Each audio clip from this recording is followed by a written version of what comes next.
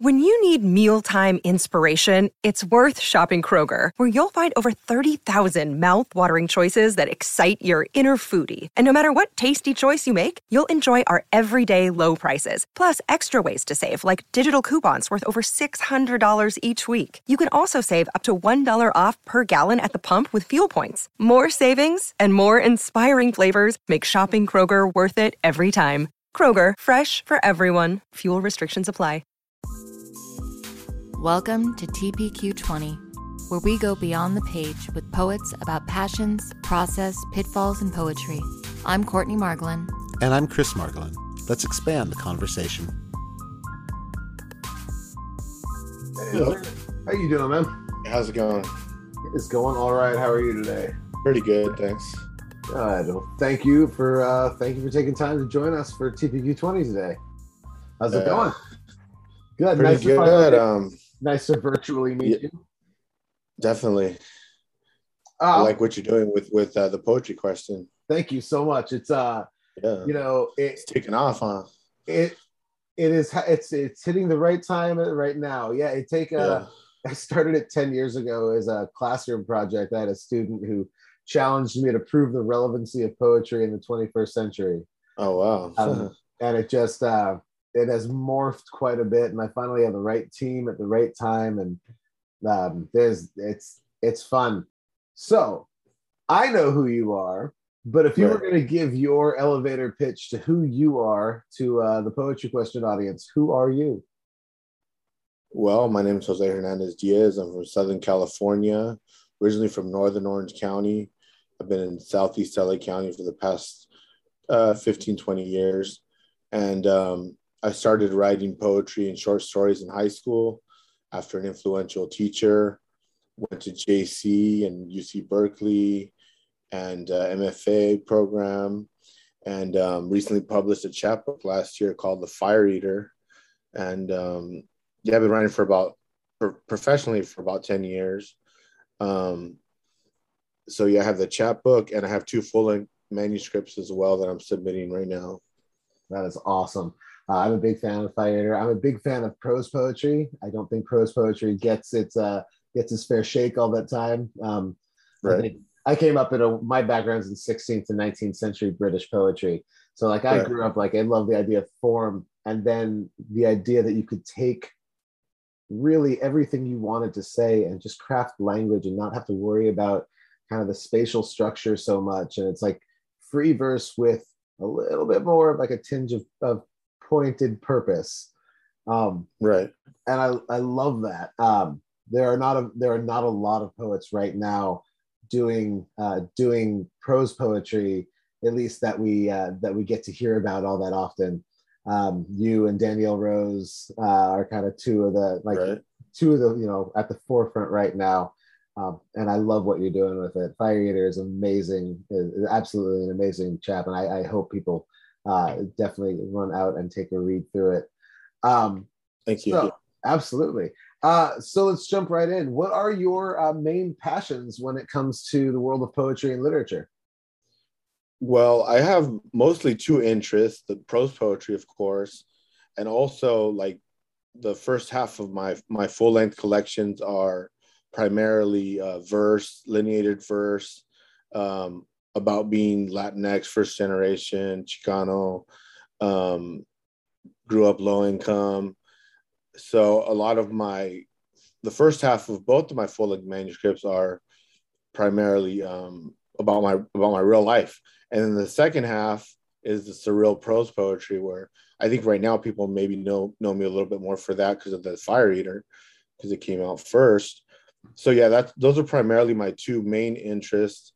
I used to be into short stories as well, but sort of drifted away from that, and flash fiction as well.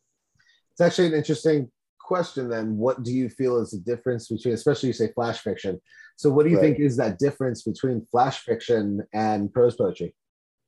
Well, I think flash fiction, it tends to be longer, of course, and a little more interested in plot and character development. I think prose poetry is obviously shorter and more interested in image or riffing on a with some sort of poetic technique and absurdity, surrealism, I think tends to be more in prose poetry as well. Nice. Love that. How about outside of the world of poetry? Who are you outside of poetry? Outside of poetry, well, I'm an editor, but that's kind of in poetry still. But outside, I would say that I'm someone that I used to play football, so I have a background in sports, and I like to watch sports in my free time. Sort of just something completely different from poetry, and root for the local LA teams. I recently started going to the gym a lot, so I'm kind of into that right now, just to like get healthier and to feel better and balance it out more with the writing, because for a while there I was just into writing only, and I thought sports and writing was like, I didn't think they could coincide. I thought it was, sort of that jock world that I left behind. But now I'm just doing it, for health reasons and balance, and the sports is just a way to sort of not be thinking about poetry all the time. Right. Wait, so you mean to tell me that athletes can also write poetry? Yeah, exactly. But like initially when I was younger, I thought, because I played football and I actually played, and I was a lot skinnier. So I thought I wanted to be an artist. I was reading Salinger and Camus, and I wanted to be a writer, but I thought like I had to abandon, lifting weights and all that, and just sort of focus on reading. And so, yeah, I kind of fell into that stereotype of, isolating myself. You can kind of be one. You can be the jock, or you can be exactly. The Yeah. What do you? So, given you've had your last couple of years have been pretty amazing as far as your trajectory has gone, but you said you've been at this, for quite a while. It wasn't like you just started 3 years ago. Right. So what's your process when it comes to sitting down and writing? What do you feel like has become your kind of process for things, and how has it developed? And are there superstitions that go along with that, or rituals that you do? Well, for a while there, I was writing quite frequently in the morning. I sort of have trouble sleeping, so I wake up early anyway. And I like when it's quiet and your mind is sort of a little less rapid at that hour, I think. So you're just kind of like in between dream and an awake state. Yeah. So I tended to write in the morning, about three prose poems in the morning a day. Especially during poetry month, I was trying to write every day. But then I took the summer off, and I haven't written since last night because I got a new computer, and I was excited about that. So I'm kind of open to like, I'll have periods of writing where I'm writing quite frequently in the mornings, and then other points where I just sort of, I'm not that inspired to write, and it's okay because I've written a lot already, Now, when you say you write, you get up and write like 3 prose poems in that morning, right? Do you have like a theme that you're working on going into it, or is it just sitting down and you just kind of like, throwing words at the page? Well, like the first one I wrote was called Ode to a New Computer, because I got a new computer. Awesome. So sometimes I like take literally anything that just happened that day. The gym, because I started going to the gym again, so I wrote one about the gym. And the other one was just playing around with, it was called 1 Year Anniversary. And so it was sort of playing with the idea of one, and a guy gave his girlfriend a single rose. And I started with that line because it was their 1 year anniversary. And then I just sort of improvised from there with things that they did for their anniversary that were related to one. Nice. Very cool. In your run up to now, what have been those pitfalls that you've found along the way? How do you kind of deal with those struggles and the pitfalls? Has there been a major one that kind of gave you that huge stumbling block for a little while? And how did you deal with that? Well, I think for me, balancing my regular life and being more balanced because when I started writing initially, I was sort of isolating myself, and I kind of, it's almost like you think it's cool to like just isolate yourself, and then you just become that way naturally, and even if you like sort of like that. And now I'm trying to be more balanced, but other pitfalls are like, professional jealousy, and just like,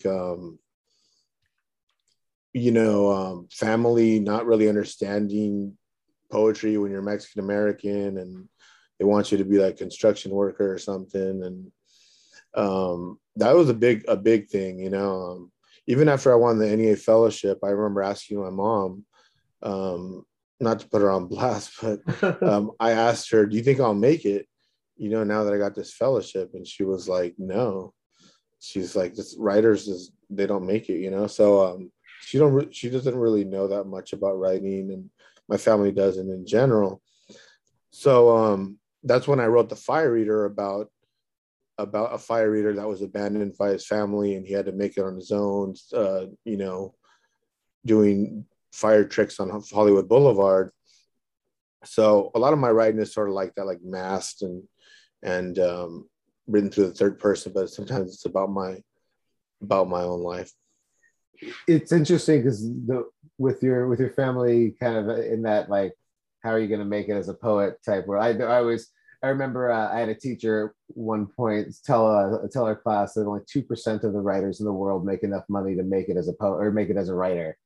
Right. One of the most demoralizing things I've ever heard. Yeah. And where does your love of writing then come from? Does anybody else in your family write and just maybe hide it, or how did that come about then? Well, no, like my family, I have we're first generation, like I said, low income, but we do have 3 English majors in the family. We're a family of 6, so half of us are English majors. And but my sisters taught English. Well, one of my sisters taught high school English, and the other one is she ended up going to Harvard and doing like political science, and she got her master's in that. But so yeah, they're aware of writing in English, but back then I was a little more less structured. Now I'm teaching every now and then and editing. So I think once I found my footing in editing and teaching, which initially I was like, I can't teach, I was too intimidated by, public speaking and things like that. Right. But once I sort of broke out of that, I started getting published a lot. I think that's why I was doing it, like trying to get published so much, was like, I felt eventually you're just going to get published so many places that you're going to feel less insecure about poetry. I've never seen a Mexican male teach poetry or English for that matter. And I have a poem that was accepted at Crazy Horse that was called, I Never Had a Mexican American Teacher Growing Up. So, that was one thing, never seeing a teacher that looked like me. And I had great teachers though. So yeah, I think the family, now they're more supportive. I think they've always been supportive in terms of other things, obviously, like shelter and just like essentials. But in terms of understanding who I was, or like, they just think a lot of people just think it's a joke around here. You know what I mean? Like, you don't really mention you're a poet around here. Yeah. No, I always remember telling people I was a creative writing major with, background in like 16th to 19th century British poetry, and people looking at me like, what does that even mean? Like, what are you going to do? Yeah. Like, yeah, well, I can teach. And I think that, like, I love the fact that you're able now to have that confidence to go out and teach those classes and do the public portion of it, because you have that voice that really brings community and home and like personal. You have a good way of bringing yourself into the reader. So like, if I don't have all of your experiences, I always find that with your pieces, I get enough out of the visuals and out of the imagery that I'm there with you. And it's a really comfortable and nice feeling.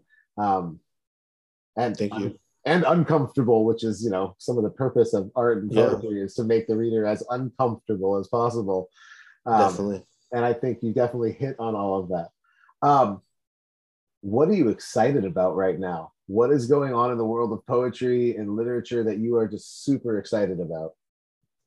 Well, honestly, I've been taking sort of step backs from like what's going on in poetry, because I used to get on Twitter a lot. I still get on Twitter, but it can be sort of negative a lot of just like the stuff I see on there. And I even hear people talk about like toxic positivity, and I get it, the real world's hard and poetry's hard, but sometimes I feel like if you just try to be positive on there, like people just like think you're being fake or like, not keeping it real or something. But so yeah, I've been sort of not really scrolling too much on there, but I am excited that there's more diverse voices nowadays and in the past, of course.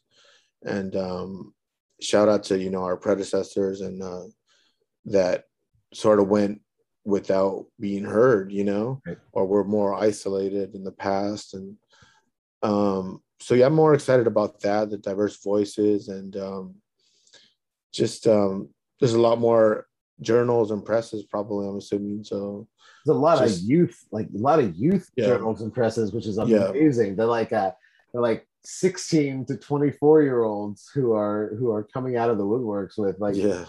presses that are magically doing really well overnight. It's pretty cool to see that. Yeah, I like that aspect of it, that it can sort of grow and turn so fast, and if it's done right, I think, Yeah. So yeah. Very cool. Yeah, I think there are a lot more eyes. It looks like right now, and I teach middle school, and I think there are a lot more eyes on the world of poetry than it has been. I think poetry gets a really bad rap, and I think unfortunately teachers do an injustice by making poetry sometimes kind of boring, like a have to. Yeah. And I think it's really fun to see the diversity of the poetry community right now is amazing, because I can hand a middle schooler a poem and say, read this. It sounds like you. It looks like you. It feels like you. Where like, That's important. yeah, like an Edgar Yeah. Allan Poe piece is great, but it's not going to necessarily make a kid go, "Oh, this is how I feel right now." Yeah. And I think that's what's amazing in this current world of upcoming poets. It's pretty awesome to see that.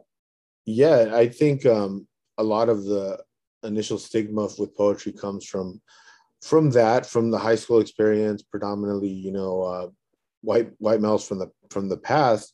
But I know I've done readings before, and men will come up to me and say, "Oh, I loved your stuff.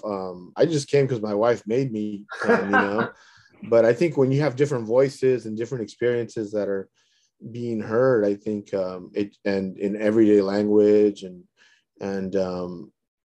things that are more relatable, and I think people see that you can write about boxing, you can write about football, you can write about baseball, you can write about anything, and yeah, I think that helps contemporary poetry. Like you're saying, it's getting a little bigger now, in the sense where it's a little more cool now, I think. Yeah. I think that's a good way to put it. It is a little bit more cool now to Yeah. enjoy a poem. Or at least I think the younger generation is also more about expressing themselves and being themselves. At least that's what I see from like my niece and her crew, her friends. They're more into like accepting people for who they are, and things like that. So Oh, absolutely. Yeah. Yes. Very cool. What do you have coming up that we should keep an eye out for?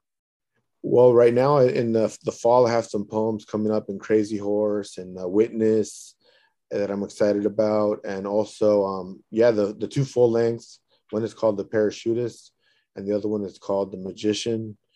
And hopefully they get picked up soon, and I could hopefully start reading some poems at AWP next year.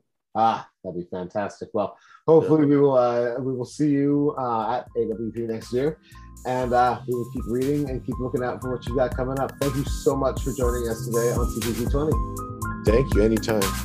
Have a good one. All right. Take care. Thank you for listening to TPQ 20. Please like, review, and